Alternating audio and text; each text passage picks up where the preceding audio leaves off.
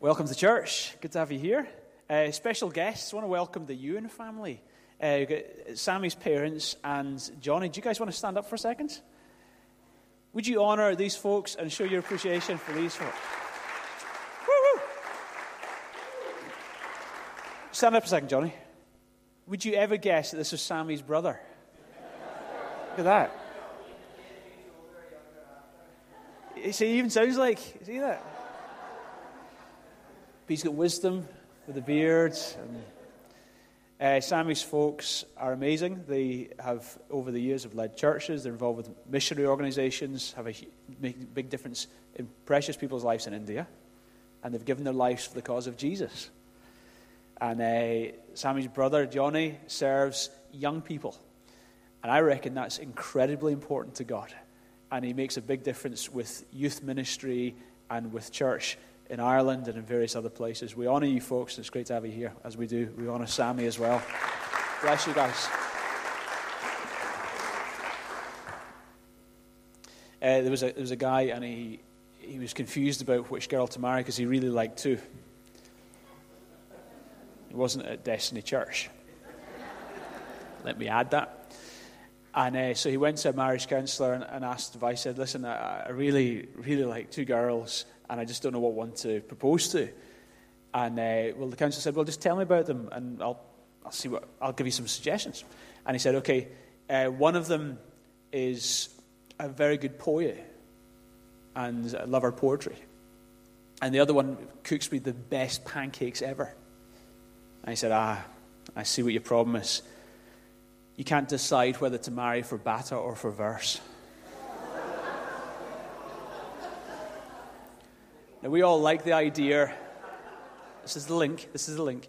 We all like the idea of being loved for better or for worse. We love the idea that someone would be so committed to us that in sickness and in health, in good times and bad times, for better and for worse, with you. Congratulations on getting married, guys. Danny and Megan, hey. Woo! Now, that's not a Scottish tan. Good to see you. For better or for worse. I mean, the idea of someone being that committed to us, that through everything they'd be there. A greater idea even than that is the idea that maybe God would be so dedicated to human beings, that he'd be so utterly, sacrificially laying his life down, God, to be in a dedicated relationship with us. And that's what these verses we're studying today are all about. Genesis 15, God enters into an incredible, committed relationship with Abraham. Genesis 15, verse 1. After this, the word of the Lord came to Abraham in a vision. Do not be afraid, Abraham. I am your shield, your very great reward. But Abraham said, Sovereign Lord, what can you give me since I remain childless? And the one who will inherit my estate, Eliezer of Damascus, is Eliezer of Damascus. Abraham said, You have not given me a child. So a servant in my household will be the heir. Then the word of the Lord came to him, This man shall not be your heir, but a son who is your own flesh and blood will be your heir. He took him outside and said, Look up at the sky and count the stars, if indeed you can count them. In those parts of the world, you understand, there wasn't much light pollution. There weren't any street lights. And the vast expanse of heaven, you'd have seen multiple more stars than you could ever imagine. And he said to him, So shall your offspring be. Abraham believed the Lord, and he credited it to him as righteousness. We looked at that last week. He also said to him, I am the Lord who brought you out of Ur of the Chaldeans to give you this land to make possession of it. But Abraham said, Sovereign Lord, how can I know? Say, how can I know? How can I know that I will gain possession of it? So Abraham's afraid. Chapter 14, we looked at that a few weeks ago as well. Chapter 14, Abraham took on 5 kings who had taken captive his nephew Lot. He took them on. He fought them and defeated all these kings and their armies. So maybe he was, when it says he was afraid, And God turns up and said, don't be afraid. Maybe it's because he was, understandably, he'd just taken on several kings with 300 men. So you might be thinking, maybe they're going to come back and get me. Maybe there's retribution. But in response to that fear, God says, I am your shield. Great vivid picture, isn't it? God being your shield, got your back covered. He's going to guard you. And then Abraham, in that chapter before, he didn't take any of the plunder from that great military campaign. He didn't take any of it. In fact, he gave 10% of it to a guy called Melchizedek, right? He gave away. He didn't keep any. Incredible. Because, if you look in the chapter 4, he was really confident. God will provide for me. And he had God's, in response to that, he promises, I am your shield, but also I am your very great reward, he says. I'm going to prosper you, I'm going to provide for you. But Abraham then goes and says, well, I haven't got an heir. What can you give me? Because I don't have a son who will become my heir. And then God promises him, a son who is your own flesh and blood will be your heir. And then he goes on further and takes him outside and shows him the stars in the sky and says, if you can count that, that's how many your offspring are going to be. And by the way, anytime you see that number, you look up in the sky and see the stars, or look in the sand and count the grains, think, there's going to be a multitude. That's what I'm thinking. I reckon there is already a multitude who are saved. They know God. But there's also yet to be a multitude who as yet, God's counted them, but as yet, they don't know him. A multitude that you cannot count who will know God, multitudes who already do know God, but multitudes yet to know him in this city, in this world. We've got a purpose. We're here for a purpose, church.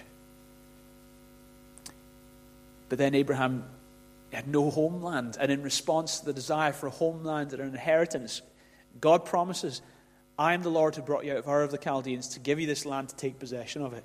So he's given him promise of a child, he's given him promise of protection, he's given him promise of provision, he's given him promise of inheritance, of a land, he's given him all these promises, he's given him promises of a legacy. And in response, the Bible says, Abraham believed God, and it was credited to him as righteousness. The only way you get righteous is not by behaving yourself. You're all too far gone. Me too. You're sinners, me too. We have no chance of being righteous by our own efforts in the sight of God. We're declared righteous by our faith in Jesus. That's incredible. Same with Abraham here. That's the only way it's ever been. Abraham believes God. That's his first response. But then the second response was, how shall I know? Right? So it's a bit of a mixture of stuff. It's a bit of a mixture of faith, but there's an element of, I want to be sure. I don't think it was ultimate doubting God. Maybe it was doubting himself. I don't know, but he did believe God. I guess it might be like a guy saying to a girl, I promise I'm going to love you, going to look after you, I'm going to cover your back all your days. And she says, honey, she probably believes him, but how shall I be sure? Now, if he's wise, he'll get down on one knee right then, and he'll propose to her. He'll put a bit of stone on her finger, and he will make a covenant to her called marriage. All right? That's the honorable thing to do. It's covenant that makes the idea, the great concept, a reality. How shall I know? Get down on your knee and you propose so she really knows. Not just that she feels it and the emotions are all there, but now she knows. And that's almost exactly what God does next. And it's stunning. God's answer to Abraham is absolutely stunning. Verse 9. So the Lord said to him, bring me a heifer, a goat, and a ram, each 3 years old, along with a dove and a young pigeon. Abraham brought these to him, cut them in two, and arranged the halves opposite each other. The birds, however, he did not cut in half. Then the birds of prey came down on the carcasses, and Abraham drove them away. So in response to that question, how shall I know? God says, go get some animals. And so he goes and brings these animals, and then it says that Abraham brought them in with no further instruction from God. Abraham cut them in two. It's like a Damien Hirst. You know, you've been at the Gallery of Modern Art, the Damien Hirst exhibits. Anyway, if you haven't, don't go. Right. So, anyway, but so Damien Hirst, he does this, Abraham, does this thing with the animals. But why, Abraham, what are you doing? Why did you do that? Because Abraham knew exactly where God was going with this. God didn't need to tell him to do that. Abraham was very familiar with something that was about to happen. God said, go get some animals. He just said, I want to know for sure. And God said, okay, get some animals. Abraham said, I know exactly what you're going to do, God. So he got these animals and he split them in two. And it was the beginning of a covenant. Say covenant. In Abraham's day, covenants were common. Now, covenants in that same way are not so common these days. Right? You probably haven't done that recently, like with the animals and your mates, just to make sure they knew that you were serious, you know? Okay, we get you. We know you're serious now. Okay, maybe we want to do that. Maybe, yeah, you could try it. But, you know, we're living in a society that's a written society. That's how we make sure people know what we're talking about. So if you get a builder to do some work for you, I want to build a house, here's the drawing. And he says, okay, that'll be 150 grand. And you say, deal. So he goes away and he builds a house. And after he builds the house, he comes back and says, that'll be 300 grand, please. He said, no, you said 150 grand. I don't care what I said. I want 300 grand. Because we know, a gentleman's agreement isn't enough these days. What you should have said is, oh, great contractor, here are the drawings. Will you give me this building for 150,000? And he'll say, yes, I shall. And you say, but how can I be sure? And he'll say, I know, I'll sign a piece of paper called a contract. Now, if he doesn't do it for the price he said, you can nail the sucker, all right? You can take it to court, okay? So that's the culture we're living in. But that wasn't the culture then. It was covenant. And again, maybe you want to try this. Next time you get a building, and the builder comes along and says, right, listen, mate, just so I know you're going to do it for this, bring your cat and a couple of pigeons and just walk with me through this.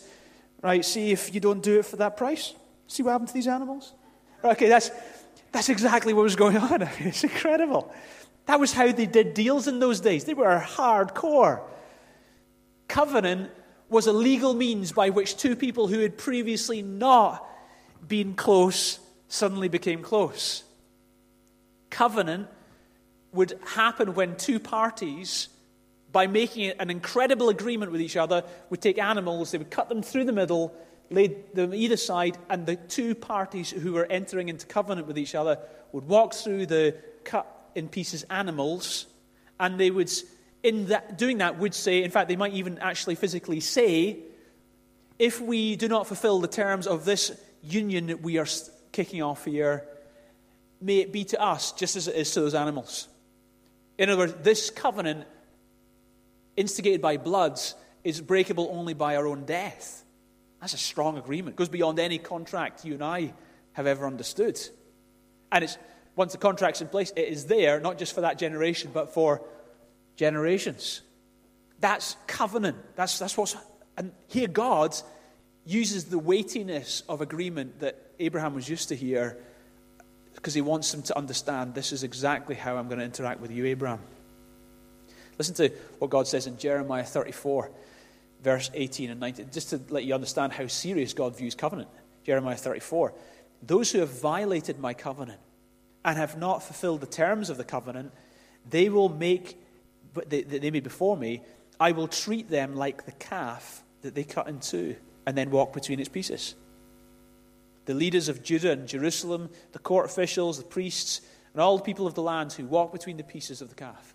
God's saying, listen, if you don't honor the covenant, you're going to be treated like the animals. Equally, conversely, God would maybe say the same about himself if he didn't honor the terms of covenant. Another example of covenant and showing the strength of covenant in the Old Testament is in the book of Joshua. When Joshua and the Israelites were conquering the lands, they came across a people called the Gibeonites. Now, they didn't know this at the time, but the Gibeonites were actually right in the lands. But the Gibeonites kind of came under disguise, and they, through trickery, formed a covenant with Joshua for their own protection, and I don't blame them, to be honest. They didn't want Joshua and the army to wipe them out, so they formed a covenant with Joshua. Joshua entered into a covenant, and that's recorded in Joshua chapter 9. In Joshua chapter 10, we find that there were 5 kings who also lived in that territory, turned against Gibeon. Now, because Joshua had entered into a covenant with the Gibeonites, when those kings came to attack Gibeon, their problem was now his problem. You see, when you become in covenant with someone, if they have a need and you have the means by which to meet the need, you have covenantally obliged yourself to meet their needs till death do us part. If they have an enemy and they're being attacked, their enemy becomes your enemy till death do us part. That's how strong this covenant is. So Joshua and the armies of Israel went and defended Gibeon because they'd entered into a covenant with it. Isn't that incredible? 400 years later, there's a little interesting episode in 2 Samuel 21, verse 1. David's on the throne by this point. During the reign of King David, there was a famine for 3 successive years. So David sought the face of the Lord. The Lord said, "It is on account of Saul and his blood-stained house.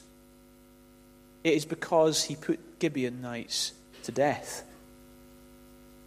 So what's going on here? Okay, 400 years after Joshua had entered into a covenant with Gibeon, 400 years later, there's David's, and there's a famine in the land, and David's saying, "God, what's going on? Why is there a famine in the land?"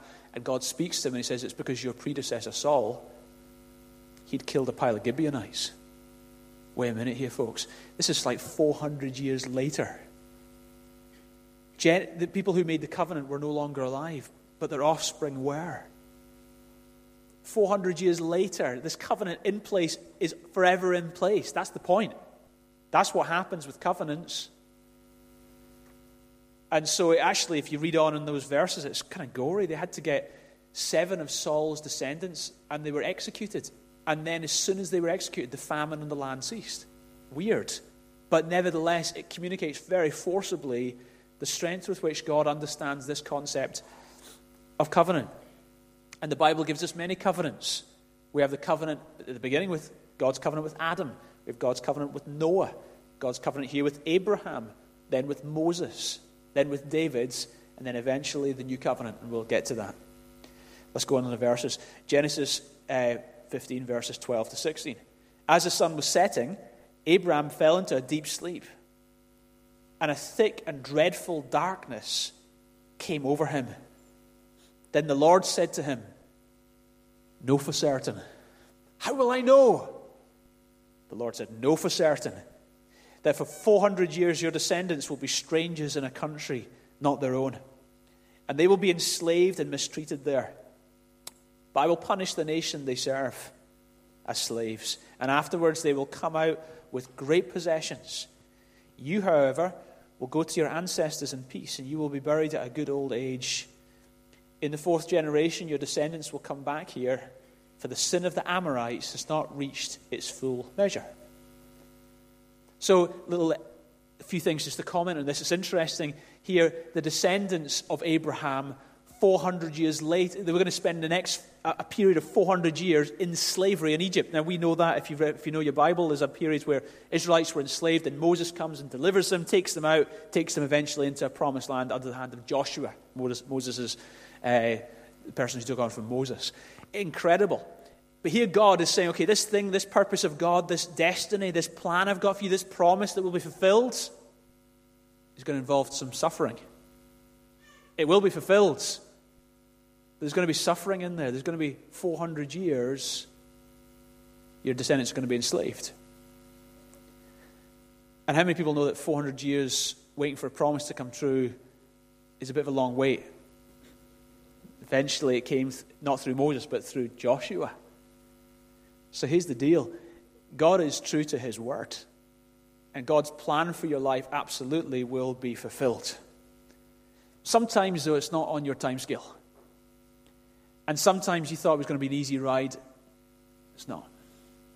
In fact, the rule is it's usually not an easy ride. You're doing God's work. usually you're going to face some stuff. Going God's way is not the easy option. The other thing to notice here is that God's purpose being fulfilled in Abraham wasn't some isolated thing that had nothing to do with anything else that God was doing in the entire world. Notice it makes this little comment, 400 years, fourth generation, because the sin of the Amorites is not yet complete. And you think, wow, there was something else going on. In fact, there was 3 bazillion other things going on. You know that you fulfilling your purpose fits into a much bigger picture. A couple of years ago, a year and a half ago, Ammon and Comfort left Destiny Church Edinburgh to start a church in Gombe State, Nigeria, where the terrorists are very active there, and they started a church. And do you know what? That's not just to do with Ammon and Comfort's sense of calling and their little purpose. That's to do with the hundreds of people in Gombe State that God has a purpose for. And they've arrived just in time because of something that's happening there. And us fulfilling our purpose as individuals, in your workplaces, in your family, and us fulfilling our purpose as a church, us doing what we're doing in amongst the other churches of this city. In this city, God's doing other stuff in the city.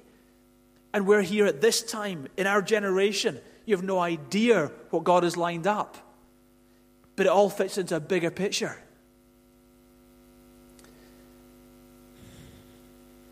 Let's go on to the verses. Verse 17. When the sun had set, the darkness had fallen. A smoking fire pot and a blazing torch appeared and passed between the pieces of the animals. On that day, the Lord made a covenant with Abraham and said, "To your descendants I will give you the land from the Wadi of Egypt to the great river, the Euphrates, the land of the Canaanites, the Kenizzites, the Cadmonites, the Hittites, the Perizzites, the Rephaites, the Amorites, the Canaanites, the Girgashites." Oh, that sounds like you've had a bad curry the night before. The Jebusites. These places. And I'm just getting revelation as I'm reading this stuff. Notice it says a smoking fire pot. You've got to be careful what you're saying. We're in Leith, I understand. But get all other references to such things out of your head and just listen to the Bible. Smoking fire pot and a blazing torch. Okay, it's almost the exact same Hebrew words used to describe when God descended on Mount Sinai, when the law was given. Remember, there was fire in the mountain, and there was smoke, and there was blazing. Same Hebrew words used here. So the smoking fire pot and the blazing torch are emblems of God's presence. And God is saying in this moment, see what he does? He puts Abraham to what? To sleep. He puts Abraham to sleep. He immobilizes Abraham. And God goes through the covenant ritual. In doing this, God is saying about himself that if he, God, broke these promises, may I be cut off. May I be cut up. May I die like these animals have died if I break these promises. May my infiniteness become finite. May my immortality become mortal. May my immutability become mutable because I changed if I break covenant. I mean, how radical is that? 2 stunning things to notice here. Number 1, look who goes through the covenant ritual. Stunning thing number 1, God went through the covenant ritual. Stunning thing number 2, look who didn't go through the covenant ritual. We didn't. Abraham didn't. And that, folks, is a great picture of exactly how God interacts with us in covenant. See, in ancient history, archaeology reveals that covenants were commonplace in these days and age. And kings would sometimes, occasionally enter into covenants with their servants. Now, when that happens, generous kings would sometimes, if they were generous, they would go through this ritual with their servant. If they were very generous, they would go through the ritual of covenant, entering into a covenant with their servant. They'd put the animals They walked through the ritual because they were generous. But it was more common than not that the servant would have to go through the ritual themselves, because as far as the king was concerned, do you know what, mate? You're getting the better deal out of this than I am. You know, it's not like I need you. You need me. So the servant would take all the covenant obligations upon himself and be at the mercy of a king who had no obligations on him. But here we have a stunning example where not just the king, any king, but the King of Kings, God himself, without Abraham, goes through the ritual, taking all the obligations of covenant to himself. The success of the covenant is based solely on God, not on a human being. It's an unconditional covenant. God assumes all responsibility. Abraham says, "How could I know?" And God answers that because it's based on God, not on you, mate. You see, religion says it's about what we do. When we understand God and covenant, we understand it's about what he does, start to finish. And this is the picture, and a clear picture, of another covenant that's yet to come.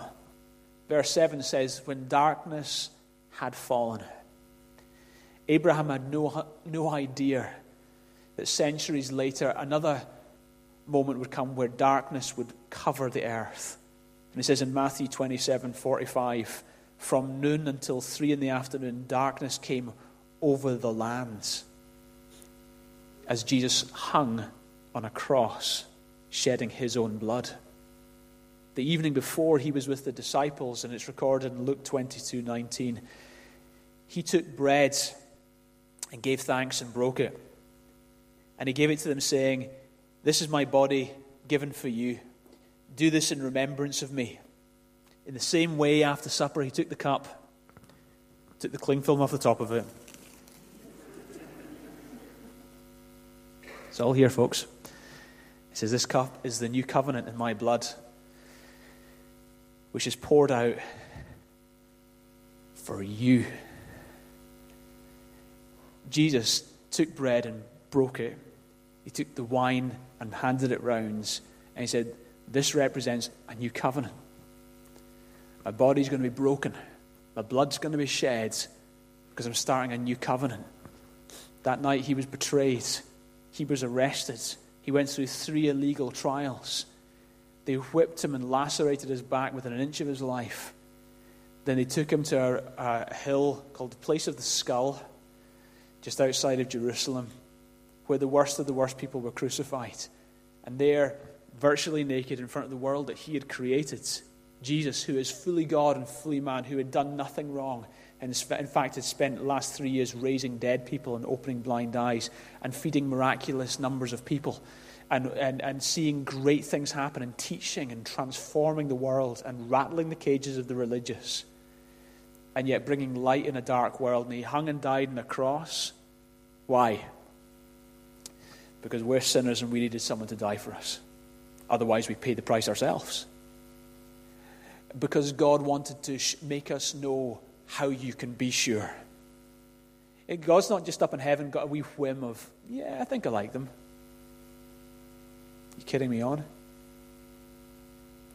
You understand the lengths that God has gone to communicate how much he wants to be in relationship with you? You understand the degree to which God has gone to say, till death do us part, and that's never going to happen. You understand that God laid his life down and shed his blood to start a new covenant with you and I. About 400 years ago, recently, divers found a 400-year-old sunken vessel just off the coast of Northern Ireland. It was Sammy's dad was the diver. And as they dove down, and they found different treasures in this sunken vessel. One of the treasures that they found was a ring. And on the inside of the ring, it was a wedding band, a man's wedding band. And on the inside of the ring was an engraving. And it had a picture of a hand holding a heart that was extended out. And besides the engraving of the hand holding the heart was the inscription, I have nothing more to give you. Of the treasures found in that ship, to the divers, that one was the one that was most precious to them, because they were so moved by that inscription. I have nothing more to give you. I think it's a very apt description of exactly what was taking place in the cross. This is God reaching out to humanity saying, there is nothing more I can give you. It is the lengths to which God was willing to go to. Ephesians 2:12-13 says, remember that when you were at that time separate from Christ, you were strangers to the covenants of promise, having no hope and without God in the world. Remember those days, folks?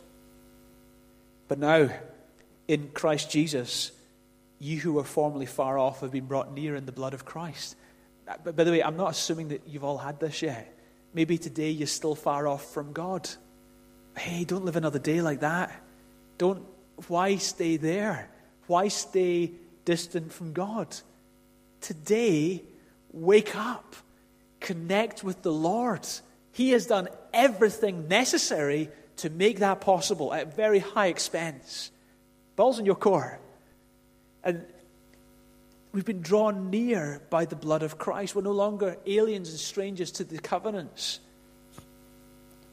You see, wasn't an animal dying? It wasn't an animal dying to symbolize the penalty. You see, when we looked at those animals cut in half that Abraham went into covenant with, and in covenants of the days gone by, people went through and they said, okay, if we break this covenant, this here represents the penalty of what will happen to us if we break the covenant. But what happened when Jesus died was this. He was paying the penalty for the unfaithfulness that he knew we had committed and would commit. He was taking upon himself all obligations to a covenant that we enter into by the same way Abraham did, by faith in him and by faith in what Jesus did. He enters into this covenant with us. Abraham wondered, how can I know? Will God bless me? How can I know? Will God protect me? How can I know? Will God provide for me a child? Will I make it into the lands? Will I get the offspring God's promised? Will I leave this legacy? How can I know? Ever wonder, how can I know? How can I know will I make it? Philippians 1:6, being confident of this, that he who began a good work in you, who did the work? He did. He who began a good work in you. He who began a good work in you will carry it on to completion until the day of Christ Jesus. If God has started a work in you, has God started a work in you? Was it God? Yeah. Okay, then you don't need to worry about anything else. If he who began a good work in you, he'll carry it on to completion. It's on his shoulders, folks. You just got to make sure that he's begun a good work in you. If he has, he will finish what he started. Done deal. How can I know? Look at Jesus. How can I know? Will I have all the provision I need? Philippians 4:19. My God will supply all your needs according to his riches in glory in Christ Jesus. It's all in him. How can I know? Can I be healed? Isaiah 53:5. By his scourging, we're healed. How can I know? Will God bless me? Will he provide for me? Will he get me through? Will I make it? Thankfully, it's not about you and me. The Father delights to show you kindness. Here's a couple of verses just expressing the covenant heart of God. Romans 8:31. What then shall we say to these things? If God is for us, who is against us? He who did not spare his own son, but delivered him over for us all, will he not with him also freely give us all things? Of course he will. Jeremiah 32:40-41. I will make an everlasting covenant with them. I will never stop doing good to them. I will inspire them to fear me, so that they will never turn away from me. You're never turning away from God. Even that is inspired by God. I will rejoice in doing them good, and I will assuredly plant them in this land with all my heart and soul. Listen to God. It's like a dad, isn't he? It's like I know what I'm like with my son and my daughter. I often look them in the eyes and say, I love you so much. I would do everything for you. That's what God's like, with all my heart and soul. The passion of God expressed in a crucifixion to enter into covenant relationship and to be covenantally obliged to you. And if he isn't, then he'll be cut in half like animals. That's how committed God is to making sure you can know. Last week was a sad week for the film industry and for the world. Robin Williams passed away. I don't know exactly where he was at with God. I think he had some faith. I know when he talked about his time in rehab, he talked about how he felt God close to him as he was in rehab. He talked about that. But I watched one of his little skits. He did stand-up comedy sometimes, and in one of them, ironically, he was talking about Jesus. And he said this: the next day, the miracle occurred, crucifixion, resurrection, and he rose again from the dead. And if he sees his shadow, another 2,000 years of guilt. That's not what it's about, Robin Williams. You see, he'd obviously been affected greatly by religion. Because religion sees, okay, Jesus died on the cross and rose again, so there you go, have another 2,000 years of guilt. Man, that's not what it's about. That's not it. On the cross, he took eternity's worth of guilt upon himself. He took your guilt upon him. Yeah, of course we're guilty. That's not negotiable. But he took our guilt so that we could get freedom, justification. We could be declared righteous. Jeremiah 31:31-34 says, the days are coming, declares the Lord, when I will make a new covenant. It's exactly what Jesus instigated on the night he was betrayed. A new covenant. I will put my law in their minds and write it on their hearts. I will be their God, and they will be my people. No longer will they teach their neighbor or say to one another, know the Lord, because they will all know me, from the least of them to the greatest, declares the Lord, for I will forgive their wickedness and will remember their sins no more. How many glad about that? You know, it's the covenant that God's making. It's not going to be about external laws. He said, no, I'm going to write the laws in your heart. You see, we understand we don't get right with God by obeying external laws. If you're going about your relationship with God like that, you're under a curse, the Bible says. If you are committing yourself to obeying the Jewish law, you are under a curse. Read Galatians. Read Romans. You'll see that. So should we obey the Ten Commandments? Sure. But not because you have to earn anything from God. That's offensive to him. You obey the Ten Commandments because you love God with all your heart, soul, and mind and strength. And you love your neighbor as yourself. And you get to. It's fruit of salvation, not the root of salvation. You've been changed. God writes in your soul his ways. And you just love doing the will of God. Because you love him. And it says it's not based on religion, it's based on relationship. This is not about, all right, we've got to earn this. No. All of us can know God, from the least to the greatest. The least to the greatest. I don't know if you consider yourself the least to the greatest, but you can all know God. This is not for the elite. You are the elite. You can have a relationship with God. Just create space in your life. Enjoy it. Walk with him. Your sins will be forgiven. I will forgive their sins and will remember their sins no more. God doesn't just forgive. He forgets. And that's the problem with often our human forgiveness, isn't it? Yeah, we'll forgive you. You've really forgiven, yeah? Yeah. But they remember. and they don't treat you the same. And I guess that's understandable. But that's not how God is. And that's good. God forgives and forgets.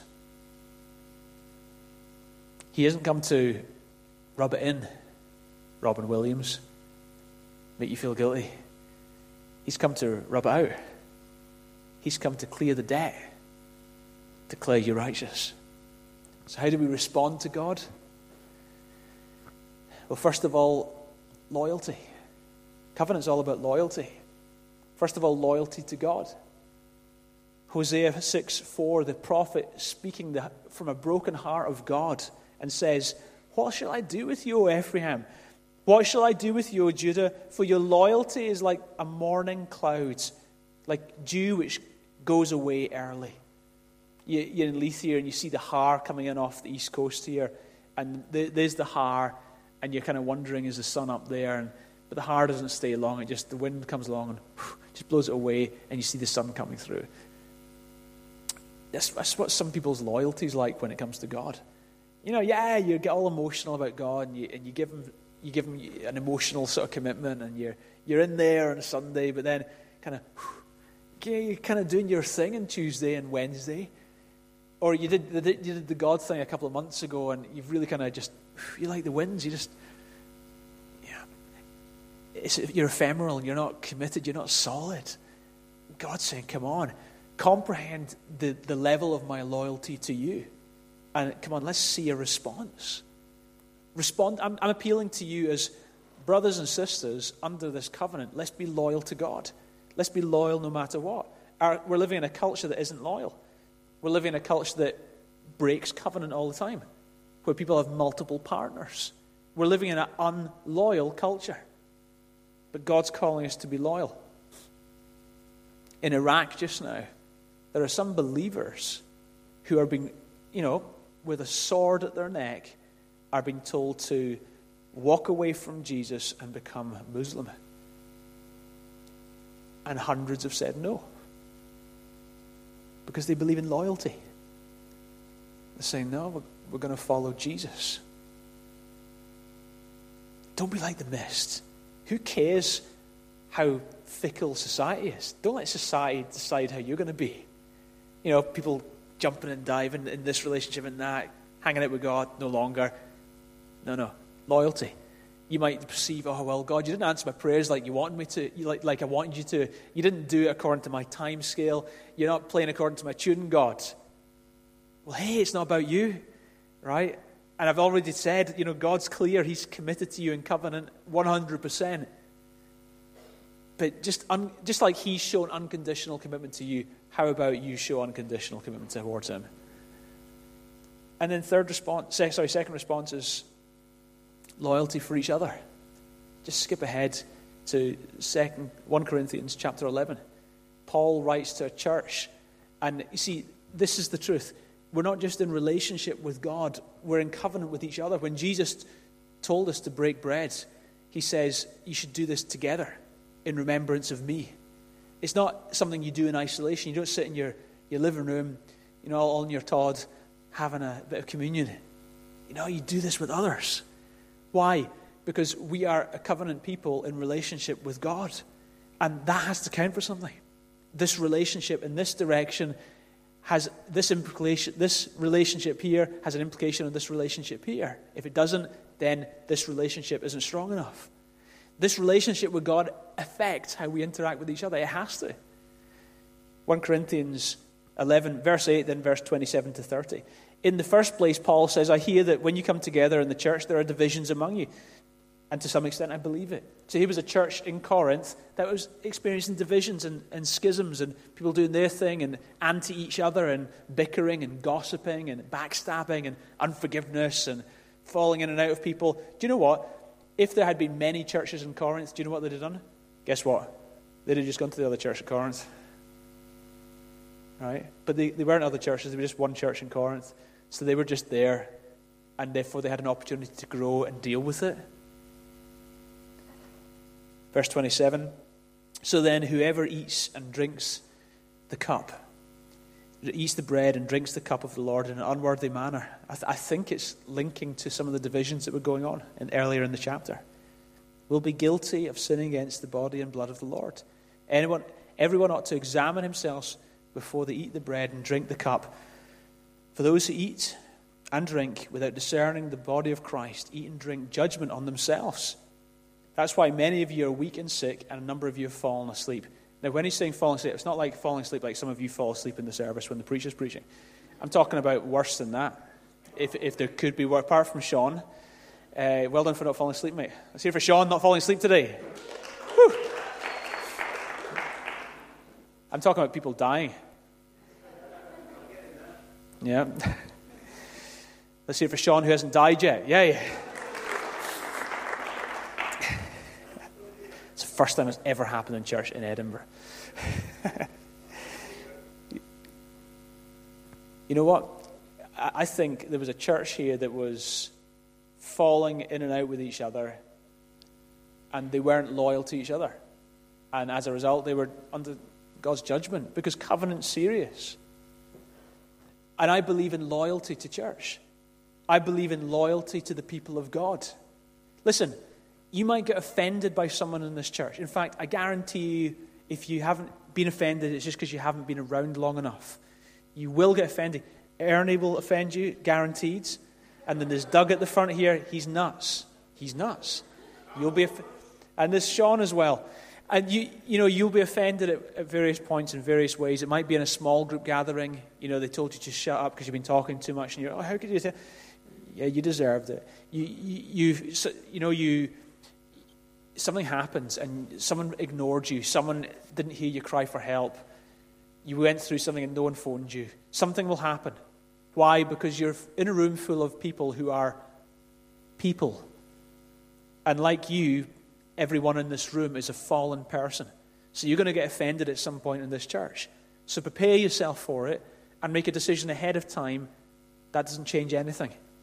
I'm fed up, right? I'm fed up with being in a city where there's lots of fantastic churches. That's a blessing and a curse. It's a total blessing. Thank God for great churches in the city. But here's the curse. Some of you have come from another church just because you didn't resolve the stuff there. Breeds immaturity in your life. And if you have come from another church because of that, then you ought to go back there and put it right. And then if you want to come back here, then you're welcome. But do it properly. Because God's leading. Not because, oh yeah, the Lord's leading me. No. You're just saying that. It's a guise. You're making it sound spiritual, but actually you're in rebellion. You're just not dealing with your stuff. Resolve things. How will we ever grow? Part of the way God transforms us is in community. Someone said, can you be a Christian without going to church? Yes, technically. Can you live the Christian life without going to church? No. Because part of what God does is he puts you in a fellowship of believers, and that environment is what transforms you. So be loyal to church. Be loyal to your leaders and the elders in the church. We're not just an independent church. We're part of an apostolic network. Be loyal to Andrew Owen and to the thing we're part of. Doesn't mean we don't love other things that are happening, but we also love what we're part of. Be loyal. Be loyal to God. Be loyal to each other. And the third and final response is what we're going to do just now. We're going to break bread. We're going to take an opportunity to take some bread, dip it in the grape juice, and say, thank you, Jesus, that you entered into a covenant with us. It's not like we went through this, me and Jesus together. No. The King did this all by himself. Like Abraham, God went through the cut animals all by himself on the cross. Jesus did it all for us. All we get to do is respond and say thank you and put our faith in this Jesus, into whose relationship we've entered. It's good news. So before we do this breaking bread thing, which we'll do in a moment, you've got to ask yourself, are you in covenant with God? I'm not asking you have you behaved yourself. We're already established that we haven't. I'm asking, have you put your faith in God wholeheartedly? I don't mean in some, I believe in God. No, I mean, you know what I mean. Properly put your faith in God. In Jesus who died for you and rose again. in this covenant that is established. As you're breaking bread, don't just think, oh yeah, I'm in covenant. Think, wow, God is that committed to me. He wants to bless me with all his heart and soul.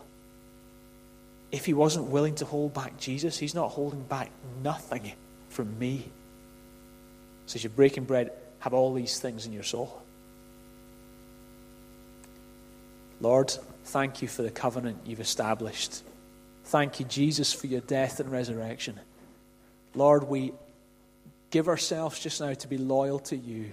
And we also in this moment give ourselves to be loyal to each other. And we thank you for this thing called church. In this moment, folks, if you're here today and you've never entered into a covenant with God, then this is your moment and opportunity to do that right now. And like Abraham, there's nothing you can do to save yourself. God's done it all for you. But like Abraham, there's one thing God asks of you. And it's this, that you put your faith in God. So if that's you today and you're saying, Peter, I want to be in covenant with God for all eternity, then all you need to do today, and it's a big one, but you need to now put your whole faith and place your life in his hands. So that's you today. Just pray that prayer, this prayer after me just now. Let this be your response to him. Pray, dear Lord God, thank you, Jesus, for dying on the cross and rising again. Thank you for shedding your blood so that I could be forgiven and have a relationship with you, God. Thank you for rising again and being alive right now. Be my God. Be my King. Be my Lord forever. I put my faith in you. Thank you for this new covenant in your blood.